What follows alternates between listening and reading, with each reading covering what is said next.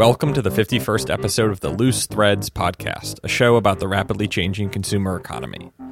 This episode is brought to you by Loose Threads membership, which gives you access to forward-thinking research, events, and our analysts so you can capitalize on the new consumer economy.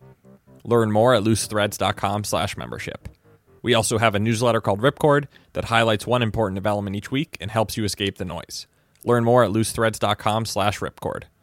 Joining me today is Charlie Embler, the founder of Strike Gently Co., a company that started off making pins and patches and is expanding into a growing assortment of soft and hard goods. From the get-go, I was so baffled that there was such a huge audience for such a niche thing, and it sort of opened my eyes to really the value of a platform like Instagram and the value of having a niche product in an age when there's so many people who are engaging with these things. Charlie was the first guest when I started the podcast almost 2 years ago, and as part of the 50th episode celebration, I wanted to check back in with him. We had a great talk about how the company has evolved and how he's approaching growth given all the success he's had so far. Here's my talk with Charlie Embler.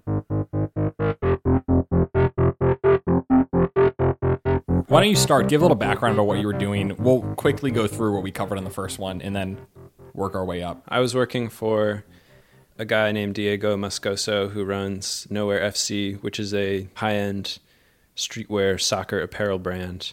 And I sort of didn't have a background in fashion, but I fell into that because of work I had done for some other lifestyle-related magazines and brands and stuff.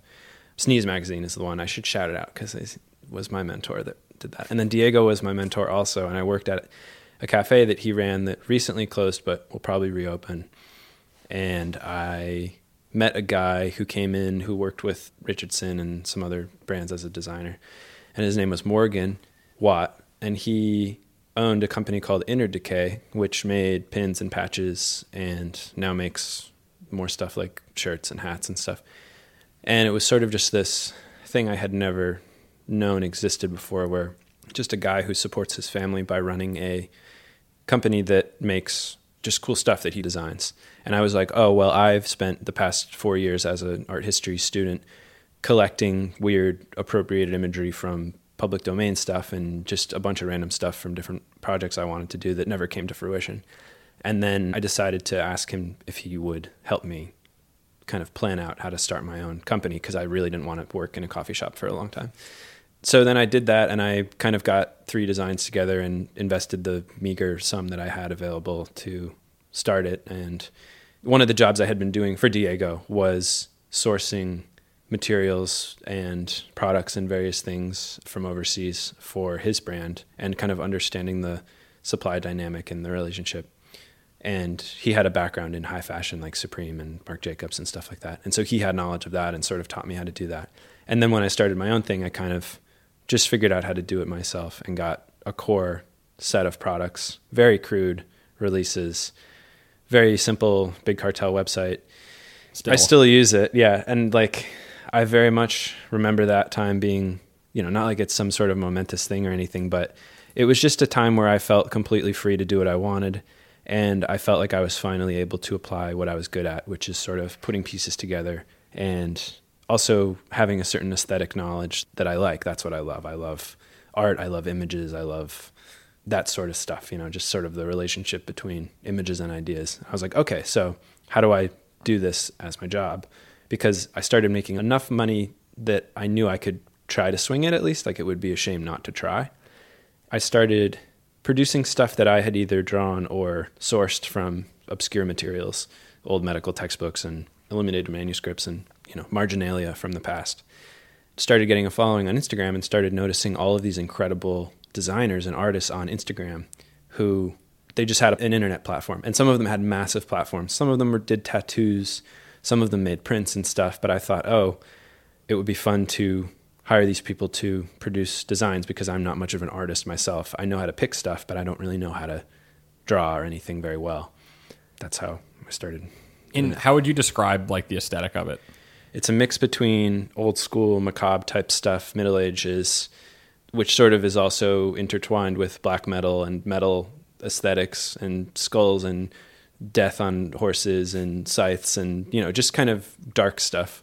That mixed with more decorative stuff. I found a lot of really, really talented tattoo artists that don't do the standard traditional, Sailor Jerry type tattoos. One of my closest guys is an illustrator in Serbia who does just kind of dark, macabre influenced art, and people will get his designs tattooed, and he's not a tattoo artist, but they'll see them and then they'll get them tattooed. And then there's a bunch of really talented artists in Korea that I found on Instagram because they have huge followings and they travel around doing residencies at various tattoo shops, and I found them. It's just sort of like siphoning through all of these different potential people and then finding people that I think would work with sort of just the general aesthetic of being not what you typically see is my goal, basically. So when did this start? It was 2015? Late 2015, October. So we must have talked and recorded the first episode not that far after. It's like a month, I think. Yeah. So I guess take us quickly through the first 6 months, and then we'll work our way past what we covered the first time. Yeah, sure. The first 6 months were having a lot of fun, gathering aesthetic inspiration, learning how to deal with my supplier, learning how to pack and ship and do all the logistics myself. Basically trying to fine-tune everything so that I could do it myself because I didn't have the resources to hire anybody. I started off doing 4 to 5 designs maybe per month, and now it's 5 to 10 new releases. Lately it's been per week, but more every 2 weeks or so. So the volume of releases has gone up 5 times since I started. The only stuff I cycle out is stuff that doesn't sell well because I don't have any really grand notions about people getting the word out quickly. And if there's something that's like a niche, maybe it's about a UFO or a conspiracy theory or something that just has a niche audience within my already niche audience, it takes a while for people to tell their friends about it, to see their friends wearing it, whatever. And so I'll kind of just let stuff gestate. And then sometimes over time, things that I didn't think were cool or good do really well, and I keep them around. My goal is to have this giant archive effectively of the brand that people can access. When I talked to you the first time, I was like obsessed with Supreme's model because I was just learning how to do the business of fashion or merchandise or whatever you want to call it. And so I thought, the way to increase the value of something is to make it scarce. But then I also thought, I'm not a cool guy. I'm not like one of these New York skate guys who knows how to talk the talk or walk the walk. I'm going to be very transparent because that's the way I am. And people, if they're into that stuff, are going to know that I don't know what I'm doing. And so I made a point to not do that sort of limited release, super highfalutin, super no one's referential. Waiting in line for your stuff. Yeah, exactly. I respect the hell out of that, but I think there's a little bit of an arrogance, like the same way you get it in the art world that comes along with obsessing over these commodities and making them scarce, where when it's something that you're selling mostly to teenagers and college students, making the value too high is a little bit elitist in my eyes and sort of prevents people who really can appreciate your brand from accessing it. People spend money when they spend money, but I get lots of emails from kids that are like, when I get my next paycheck from my movie theater job, whatever their wage job is, that they're saving up money so they can go on the internet and buy this cool shit that they find. I kind of cringe a little because I'm like, you should be saving your money. But also, this is only $10, and if it makes you happy, you're not going to Macy's, and you're not going to Supreme, you're not blowing your entire paycheck. You can kind of have this little signifier of this is my style on what you're already wearing. And that's how I see the whole pin thing. I wasn't like a pin guy when I started it. Right. I remember you thought this was going to fizzle immediately. Yeah. I was just like, I'm going to put a few eggs in this basket and see what happens because it's fun. It allows me to do what I like, even though the product itself isn't something that I'm a collector of or obsessive over. I remember just talking to you all the time that you always had in the back of your mind this concern that the pin thing, the patch thing was going to go away. Yeah. Why? And then why do you think it hasn't? It's sort of like people who always think the stock market's going to crash and they value their wealth or whatever and they don't want to squander it on some sort of bear market or whatever. And so I'm always, just with everything I do, I'm cautious and a little neurotic about, let me make sure that I'm doing a proper risk analysis so that I don't get in over my head because then it's a lot harder to get back up. And so that's how I approached this from the beginning because I was so broke when I started it. And from the get-go, I was so baffled that there was such a huge audience for such a niche thing. And it sort of opened my eyes to really the value of a platform like Instagram and the value of having a niche product in an age when there's so many people who are engaging with these things. And the same type of audience you would have had for a much bigger product in the 70s or 80s, you can have a giant audience for this product and do a great job with your business, not necessarily be known in the news or in any specific industry as a giant success story, but you can really maintain sort of like a small business model I learned that over time, but the whole time I was convinced that the pin thing was just a trend because that's what it seemed like. I mean, it's at Urban Outfitters. As soon as they started selling pins, I was like, this isn't going to last, It's only been 2 years. I mean, it hasn't been a long time. It could pop tomorrow. But it's also not new. No. Yeah. I mean, bikers and bands and people have been wearing them forever. Maybe the trend has waned. Maybe if I had gotten in 3 years earlier and done the sort of growth that I have done, it would be totally different and way bigger, or I don't know. But there's a very loyal base of repeat customers. There's people who love collecting the stuff. There's people who enjoy the act of wearing something different to their job each day on their suit. There was a guy who is a pundit on CNN and Fox News and MSNBC and stuff who buys stuff and will send me photos of him wearing whatever pin it is on. There was one from like Red Eye, and there's one from, I think, Wolf Blitzer, and there's just all these different ones that are very funny. You don't really know the potential of something until you do it for a while and sort of let things generate a natural rhythm. And then it's always surprising to me what happens next, even though the routine is very much the same of I'm going to make new stuff, I'm going to ship my orders, and I'm going to contact the artist, I'm going to make sure everyone's happy, I'm going to answer my customer service emails, blah, blah, blah. The process is the same, but the way that people value these products and the way that they relate to them, I think, changes. And maybe it gets more endearing to them over time. Talk a bit about like the category expansion over the last 2+ years, and we'll work our way up to the apparel stuff that just started too. It was pretty much just pins and patches from the start. Patches I don't have as much of an attachment to because I would never wear them. I don't think they're very appealing, but people love them. And I enjoy making stuff that I think is funny or cool, and getting things embroidered and seeing the art translated into thread is very satisfying. And so I like that. And people buy those still. I don't release nearly as many of those as I do pins, but that's still a loyal base of people. Besides that, I've just kind of done a few random things here and there, like a Livestrong bracelet that said death is inevitable, a koozie for beer with a rat on it that was a rat from a patch that I had released that people liked. Just random stuff like that. And You did hats too, no? Oh, yeah, I did hats, and the hats didn't go over really well, which kind of worried me because I thought, if I can't sell apparel, maybe this is really just this one thing. That was a little disconcerting, but I just kind of plowed ahead, stay the course, as they say. And then before any of the apparel, blankets. Yeah, I had a friend who made these big woven blankets, and he told me that he used Walmart to make them, and he would make one at a time, and they cost a fortune to make because Walmart upcharges. And these were like tapestries you would either put on the floor or like hang on a wall. Right? Yeah, you could put them on the wall, put them on the floor. They were just comfy enough to snuggle up with, and I sort of tested that out to make sure I wasn't selling people some sandpaper garbage, And people criticized it when I released them because they're like, you can just make these with Walmart, but it costs more to make them with Walmart than it does to buy for the big ones, than it does to buy them from us. And that's because Walmart uses a supplier that I found that anyone who's listening to this, feel free to utilize if you can find it. And that was just a very simple, basic lesson in sourcing that I had from previous experience. If you see someone making money on something, there's always like a source that isn't that, probably.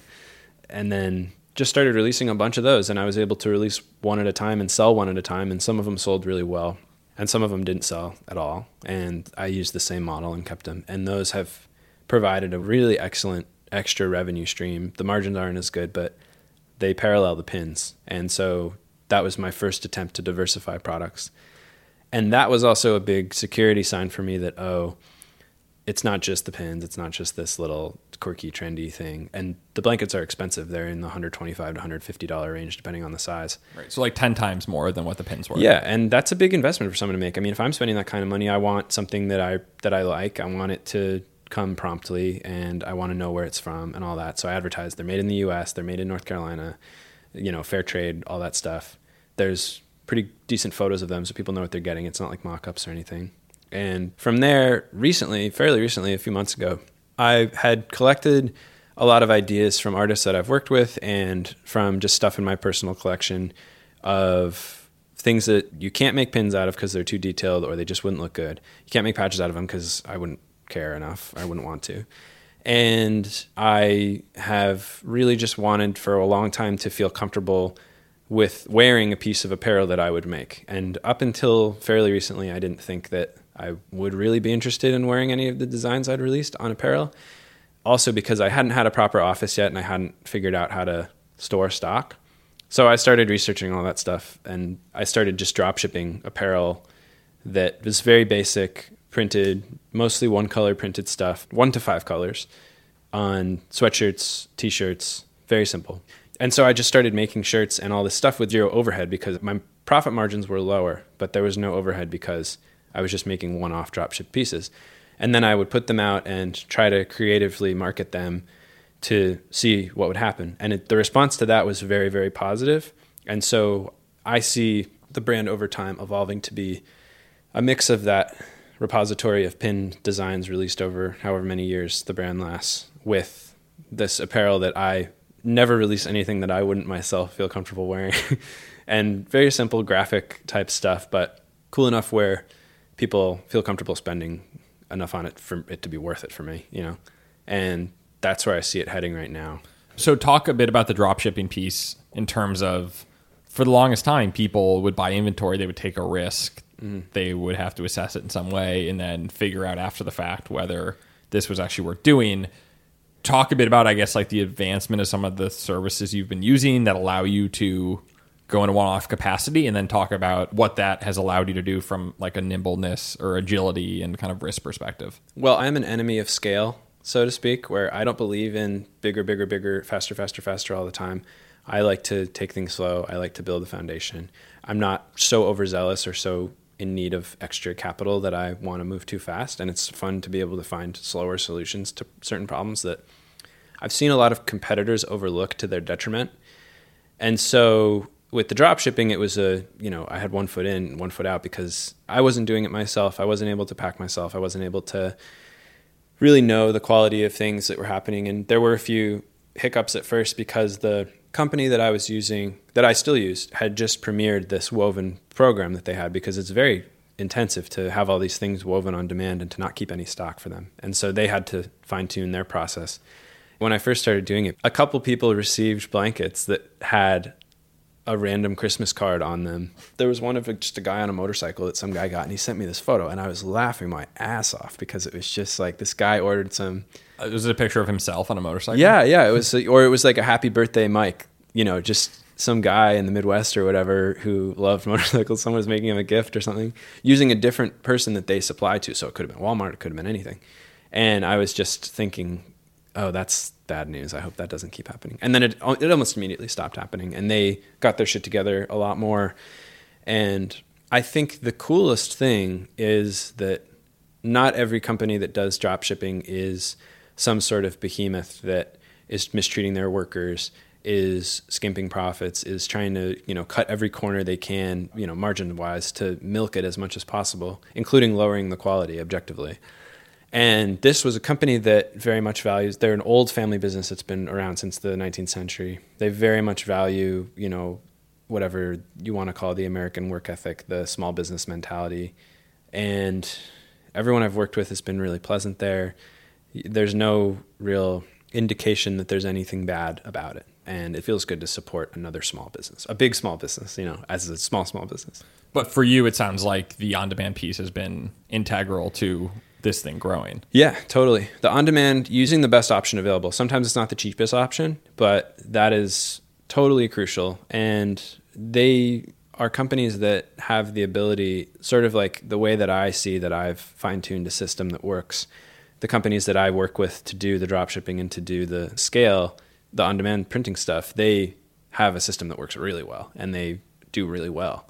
And you'll never, you don't hear about them or anything because it's not some sort of high fashion thing. It's not even a mass market thing because giant companies have their own people to do that.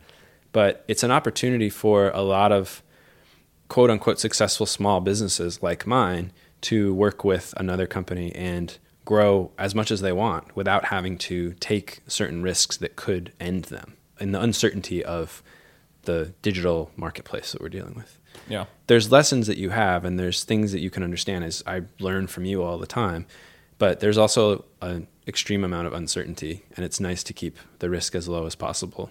Right. That you can just turn the nozzle off anytime you need to. Not to keep the risk so low that you're a rock, or not to move at a slug's pace, but to move at a careful enough pace where you have strong footing and you can oversee how everything is changing and shifting. It's sort of just this organism.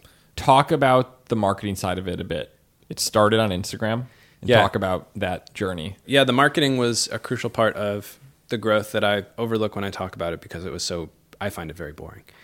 But when I first started, Morgan Watt from InnerDecay, who mentored me on everything, told me about this guy, Patch Game, who's this cool dude who lives in New Zealand who loves patches and pins because he has a military background and he has just sort of this general love of countercultural stuff and just has a massive collection. And he had this Instagram account that was huge. It still is huge. It's the biggest one in the pin game, they call it, or the patch game.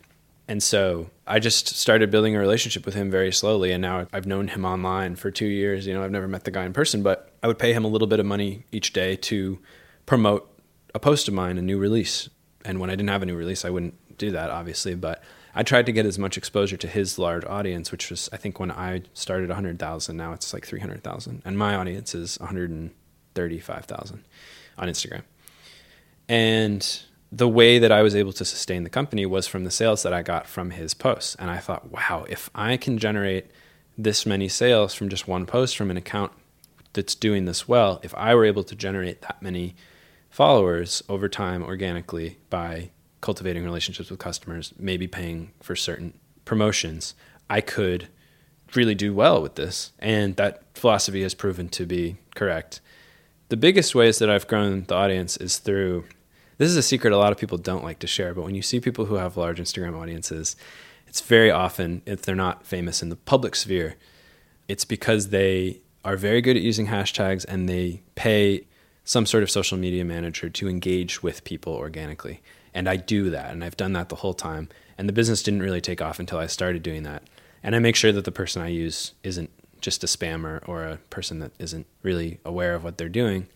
And that just allows me to focus on the quality of product development and all that stuff.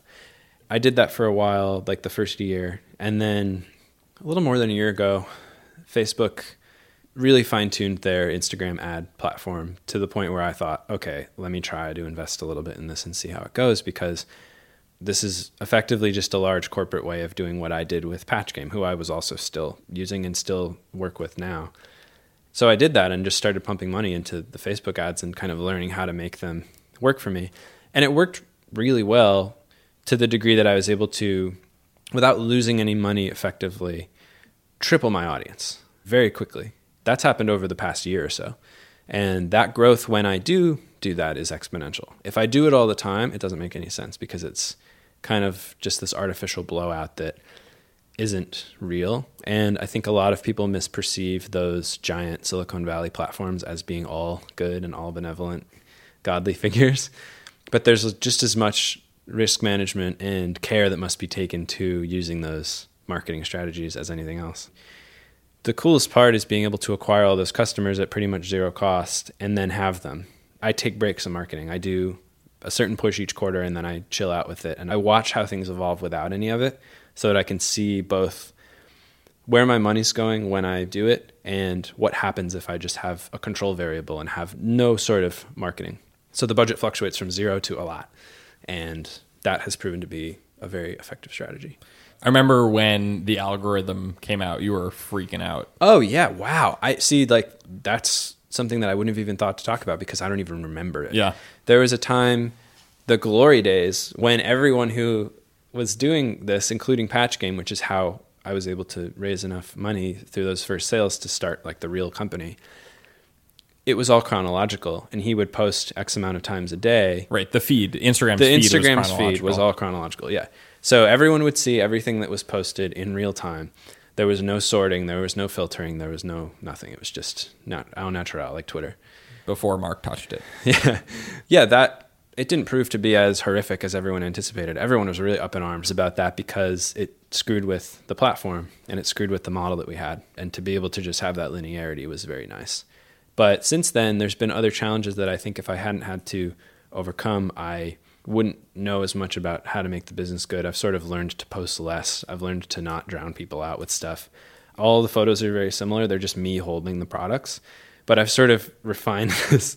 It's very silly. It sounds silly, but it makes a difference where if something's just on an inanimate, like on a table, people aren't into it. But if they see some sort of human element, like they see my hand in it, it just like is the the magic recipe. And it's so funny because these are all just little kind of tics that I have in my mind when I'm doing my job on a day-to-day basis.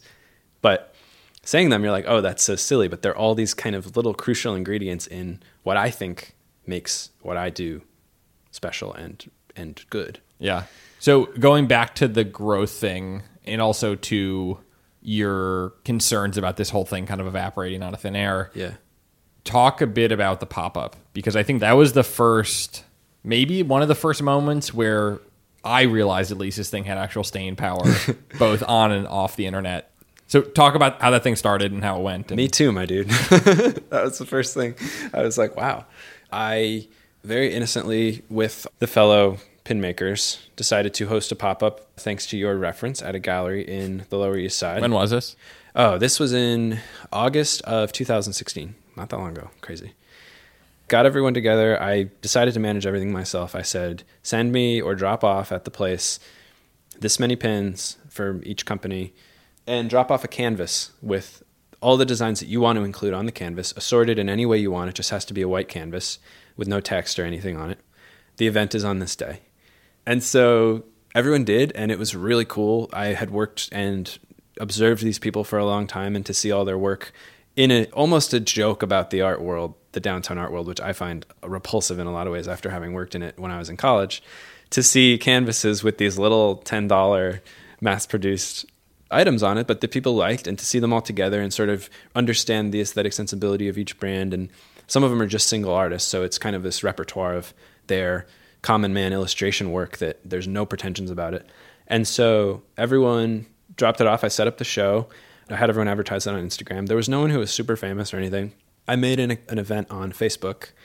Well, I remember a few days before you were like, I don't know if anyone's coming. Yeah. A few days before, I really didn't know. A lot of people had RSVP'd, but not a ton. I had passed in music, and tons of people RSVP to events. They never show up. I had extremely low expectations. I decided last minute to get a beer sponsor, and just had them drop off a very meager amount of beer because I didn't think anyone was going to show up.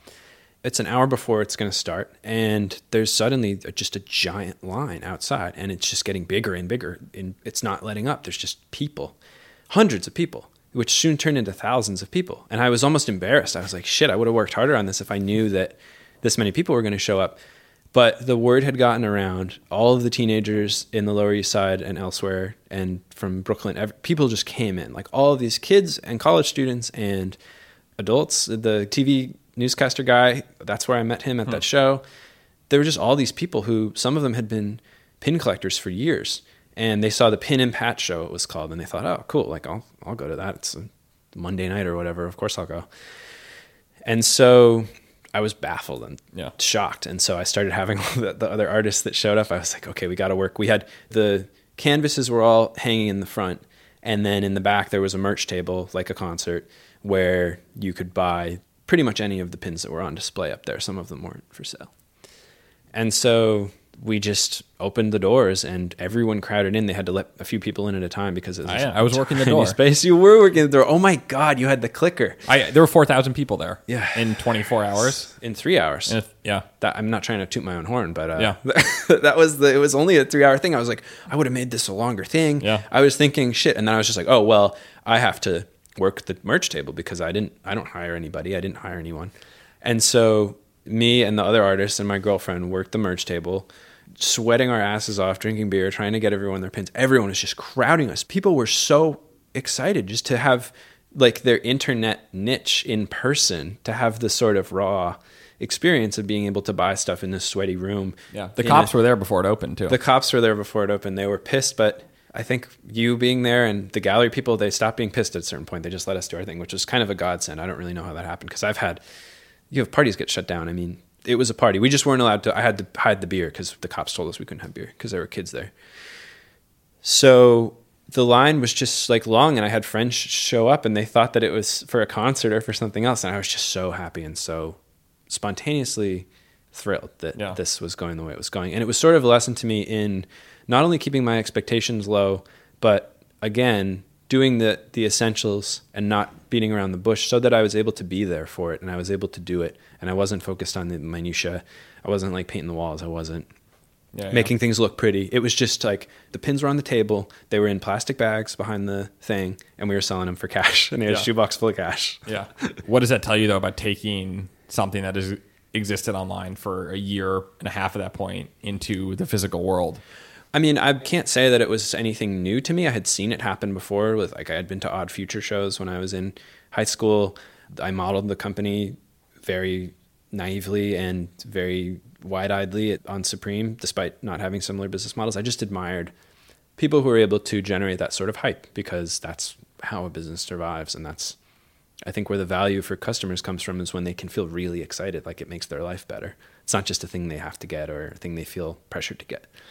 And so that's just one of those experiences where it gives me a lot more confidence in what I'm doing. And even if things get rough, I'll trust in the process, Yeah. Do you think you'll do more stuff offline? I want to. I moved in order to both be with my girlfriend and have a large office. I moved to New Orleans a few months ago, and I wouldn't ever have an event there because it's kind of a ghost town. But the ability to grow the brand from a large space that I wouldn't be able to afford without decreasing the value of the brand in New York, because it's just so fucking expensive. I plan to come back hopefully in the summer to do an event of some sort. I'm going to do it bigger this time. I'm going to find a different venue and just see what happens. And again, it doesn't cost anything to throw a show, as I learned in the music community. But it takes a lot of hard work for everyone to bring what they have to the table and to not infight and to not get upset about money. That's the hard part. You just want to create an atmosphere where customers feel comfortable spending money, people feel comfortable working together, and they're not trying to bite each other, It's sort of just an ethos that I think very much is influenced by the origins of the whole pin fetish, which is in punk rock, in the biker community, both of which are, and in the military too, all of which are extremely honor-driven cultures. Punks might not seem like it on the surface, but they are people acting on principles. Bikers are people acting on very specific principles. People in the military obviously have to act on certain principles, otherwise they don't make it. So to have this sort of thing that is associated with self-respect, with sort of showing yourself to people in a somewhat refined way, but also sort of a campy way, and a sort of honesty, to have all that baggage behind the product worked very much to our advantage, because we're all young small business owners and artists who are trying to make it in an untraditional way without too much mega support, and to try to do it in an ethical and a positive way, positive mental attitude, as they say. Yeah. Back to the employee thing. Yeah. Well, it's funny because I've grown the company way more than I thought I'd be able to, just doing it myself. I really love and can very quickly pull together all the designs and everything I need to do because I love doing it so much.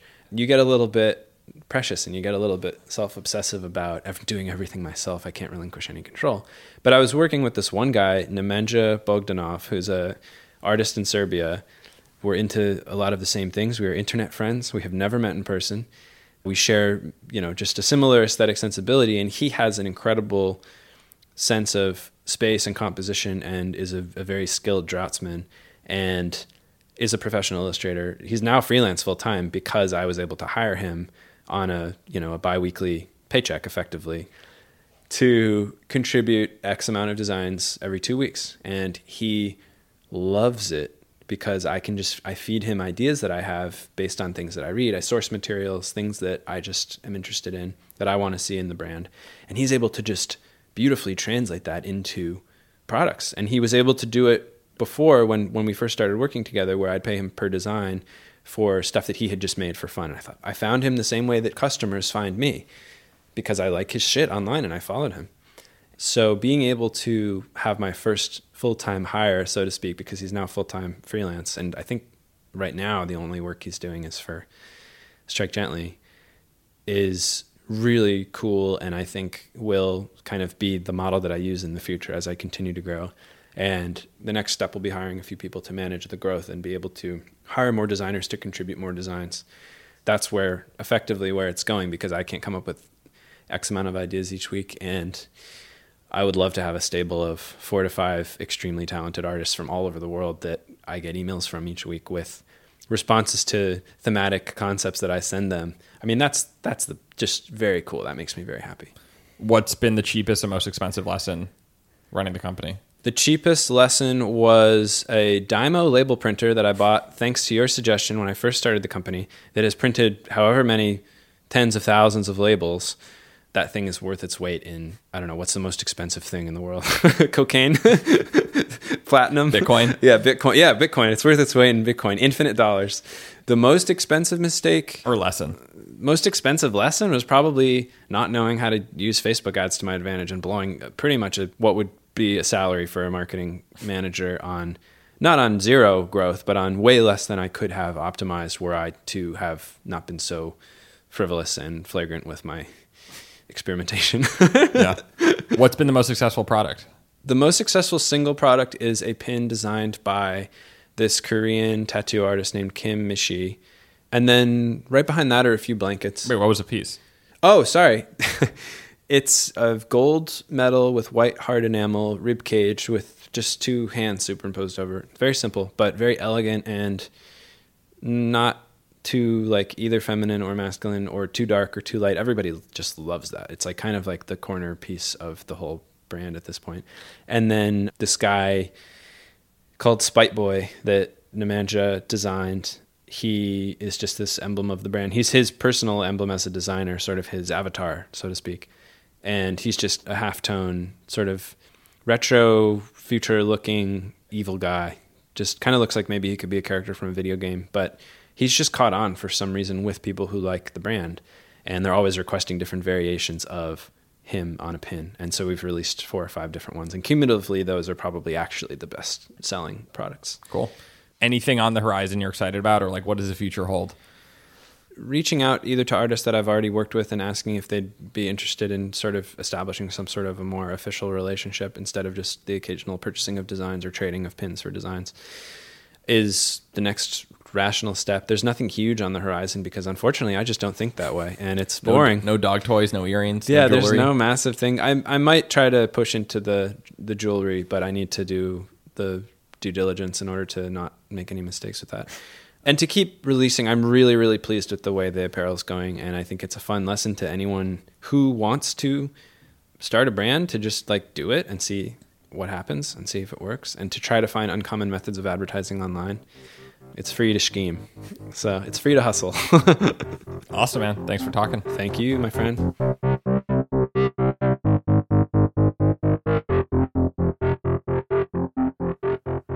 Thanks for listening to the Loose Threads podcast. Sign up for Ripcord at loosethreads.com and feel free to leave a review on iTunes. We always appreciate it. Thanks to George Drake Jr. for editing this episode. I really enjoyed catching up with Charlie and talking about how there are many different ways to grow and expand in an economy that is built on always outdoing oneself.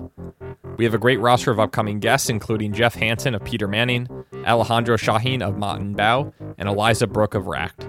Thanks for listening and talk to you soon.